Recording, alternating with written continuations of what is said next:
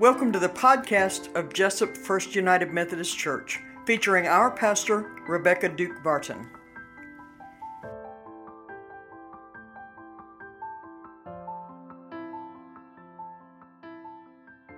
I'm so glad you're joining us for the first Sunday of Advent at Jessup First United Methodist Church. Our scripture readings during the season of Advent will focus on the angels who came with the message, "Do not be afraid." We are using Worship Design Studios resources and we'll be reading the scripture with several readers. This is adapted from the Voice translation so that we can hear the familiar story with new ears. May God add a blessing as we read the words of hope from Luke 1, 5 through 25, and then 57 through 80. To understand the life of Jesus, I must first give you some background history, events that occurred when Herod ruled Judea for the Roman Empire. Zechariah was serving as a priest in the temple in Jerusalem those days, as his fathers had before him. He was a member of the priestly division of Abijah, a grandson of Aaron who innovated temple practices, and his wife Elizabeth was of the priestly lineage of Aaron, Moses' brother. They were good and just people in God's sight, walking with integrity in the Lord's ways and laws. Yet they had this sadness. Due to Elizabeth's infertility, they were childless, and at this time they were both quite old, well past normal childbearing years. One day Zechariah was chosen to perform his priestly duties in God's presence, according to the temple's normal schedule and routine. He had been selected from all the priests by the customary procedure of casting lots for a once-in-a-lifetime opportunity to enter the sacred precincts of the temple. There he burned sweet incense, while outside a large crowd of people prayed. Praying, praying, praying. Suddenly Zacharias realized he was not alone. A messenger of the Lord was there with him. The messenger stood just to the right of the altar of incense. Zechariah was shocked and afraid, but the messenger reassured him. Zechariah, calm down. Do not be afraid. Zechariah, your prayers have been heard. Your wife is going to have a son, and you will name him John. He will bring you great joy and happiness, and many will share your joy at John's birth. This son of yours will be a great man in God's sight. He will not drink alcohol in any form. Instead of alcoholic spirits, he will be filled with the Holy Spirit from the time he is in his mother's womb. Here is his mission. He will turn many of the children of Israel around to follow the path to the Lord their God. Do you remember the prophecy about someone to come in the spirit and power of the prophet Elijah? Someone who will turn the hearts of the parents back to their children? Someone who will turn the hearts of the disobedient to the mindset of the just and good? Your son is the one who will fulfill this prophecy. He will be the Lord's forerunner, the one who will prepare the people and make them ready for God. How can I be sure of what you're telling me? I'm an old man, and my wife is far past the normal age for women to bear children. This is hard to believe. I am Gabriel, the messenger who inhabits God's presence. I was sent here to talk with you and bring you this good news. Because you didn't believe my message, you will not be able to talk, not another word, until you experience the fulfillment of my words. Meanwhile, the crowd at the temple wondered why Zechariah hadn't come out of the sanctuary yet. Why hasn't Zechariah come out of the sanctuary yet? It wasn't normal for the priest to be delayed so long. When at last he came out, he was making signs with his hands to give the blessing, but he couldn't speak. They realized he had seen some sort of vision. When his time on duty at the temple came to an end, he went back home to his wife. Shortly after his return, Elizabeth became pregnant. She avoided public contact for the next 5 months. I have lived with the disgrace of being barren for all these years. Now God has looked on me with favor. When I go out in public with my baby, I will not be disgraced any longer. When the time was right, Elizabeth gave birth to a son. News about the Lord's special kindness to her had spread through her extended family and the community. Everyone shared her joy, for after all these years of infertility, she had a son. As was customary, 8 days after the baby's birth, the time came for his circumcision and naming. Everyone assumed he would be named Zechariah like his father. No, we will name him John. That name is found nowhere in your family. Zechariah, what do you want the baby's name to be? He motioned for a tablet and he wrote, "His name is John." Everyone was shocked by this breach of family custom. They were even more surprised when, at that moment, Zechariah was able to talk again and he shouted out praises to God. A sense of reverence spread through the whole community. Wow! In fact, this story was spread throughout the hilly countryside of Judea. People were certain that God's hand was on this child, and they wondered what sort of person John would turn out to be when he became a man. Welcome to our Advent series, Angels Among Us, Flying in the Face of Fear this Advent. We're going to look throughout Advent at the message that the angels brought to Zechariah, Mary, Joseph, and the shepherds as they prepare the way for the coming of Christ. So let's talk about angels for a minute. Throughout the Bible, they are God's messengers. That's actually what the word angel means. It means messenger.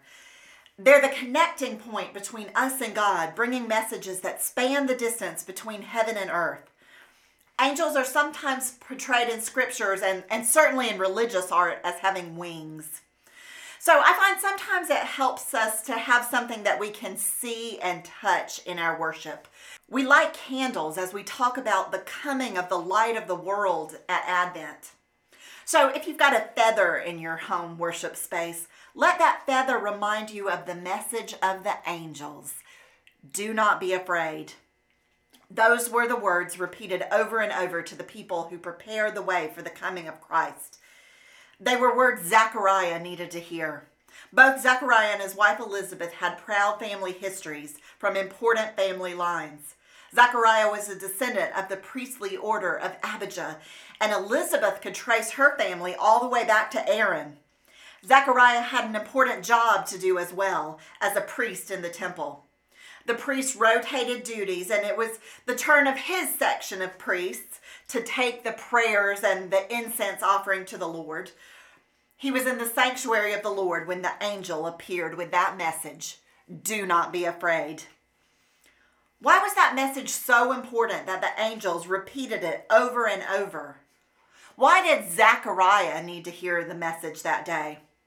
Well, first and foremost, anyone suddenly in a place you aren't expecting them to be can be startling. Zechariah was alone in the sanctuary. Now, I know at Jessup First we have a big, winding church building, and if I'm ever alone, I get a little jumpy if I hear footsteps.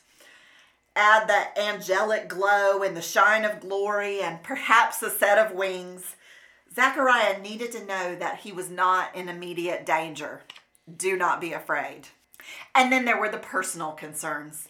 He and his wife had never been able to have a baby, and they were far past the time to expect that to happen. Getting on in years is the way the Bible phrases it. Perhaps he had long ago given up hope. He had heard the mocking words that people said about his wife. And what if something happened to him? Without a child, who would take care of Elizabeth? The angel is bringing an incredible message that his life is about to turn on its head. He and Elizabeth are going to have a son in their old age. You know this story in your own life. Disappointments, discouragement, doubts. And the message of the angel rings out to Zechariah and to us. Do not be afraid. It can also be true that the weight of the world was on his shoulders, or at least the weight of the temple. He was carrying the prayers of the nation that day. The people were outside praying, praying, praying.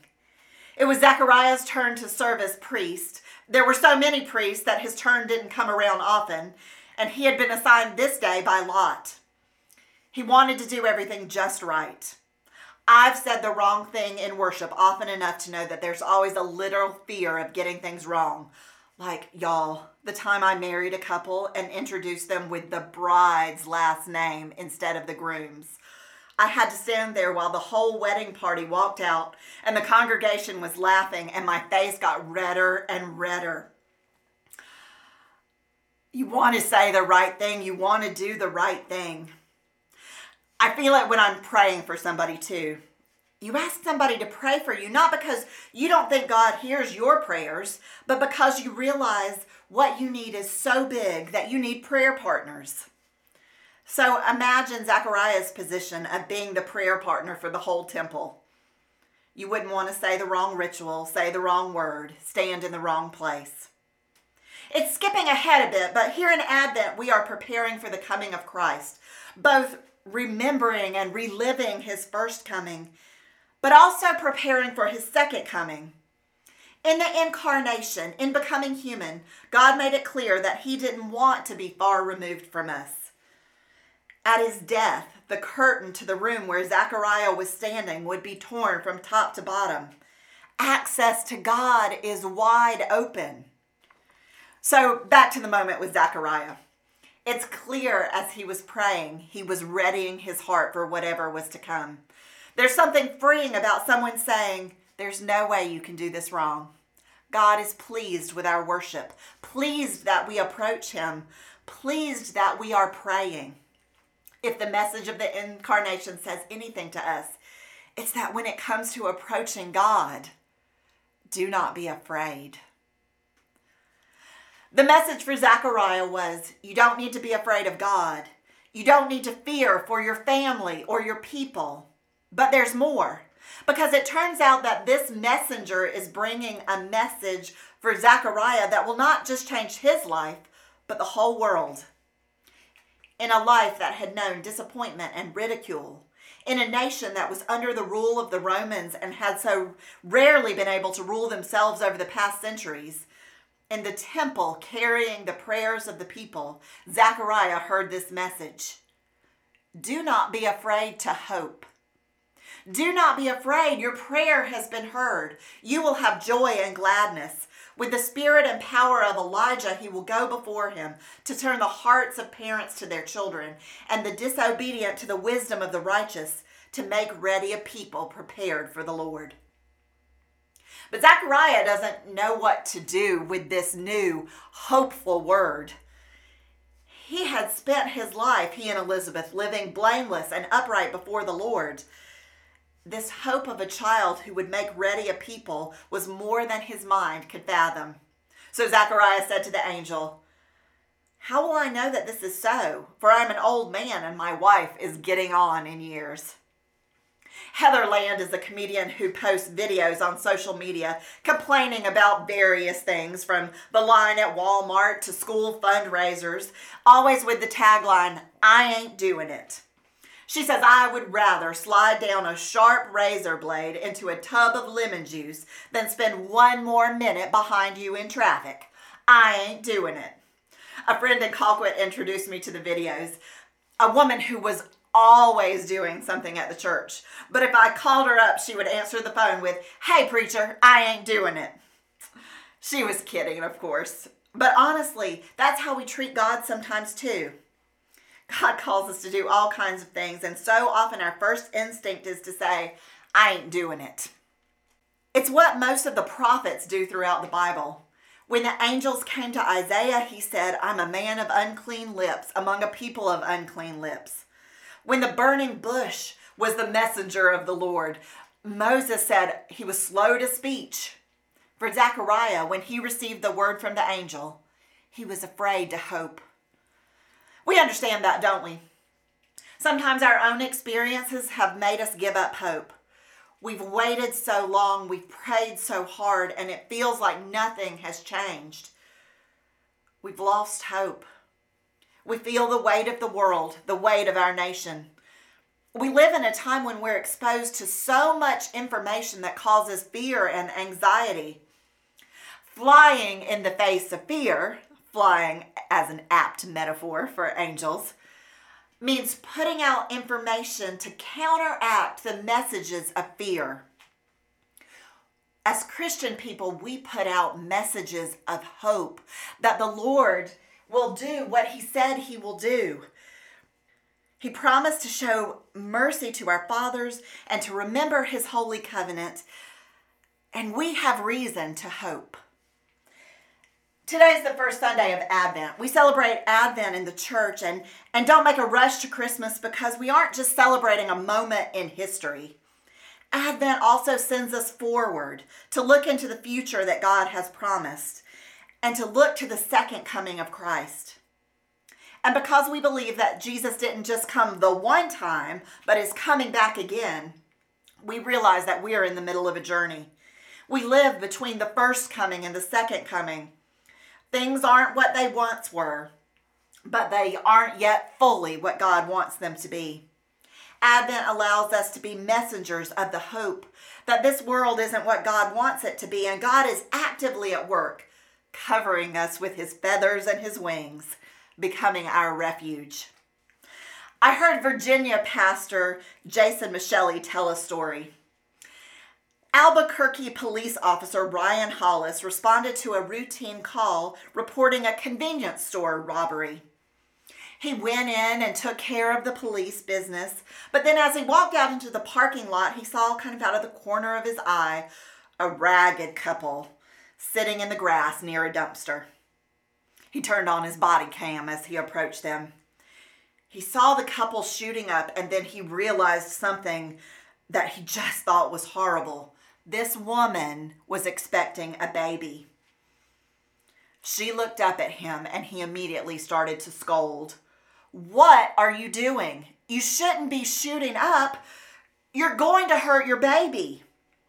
At first she was defensive and angry. "How dare you judge me?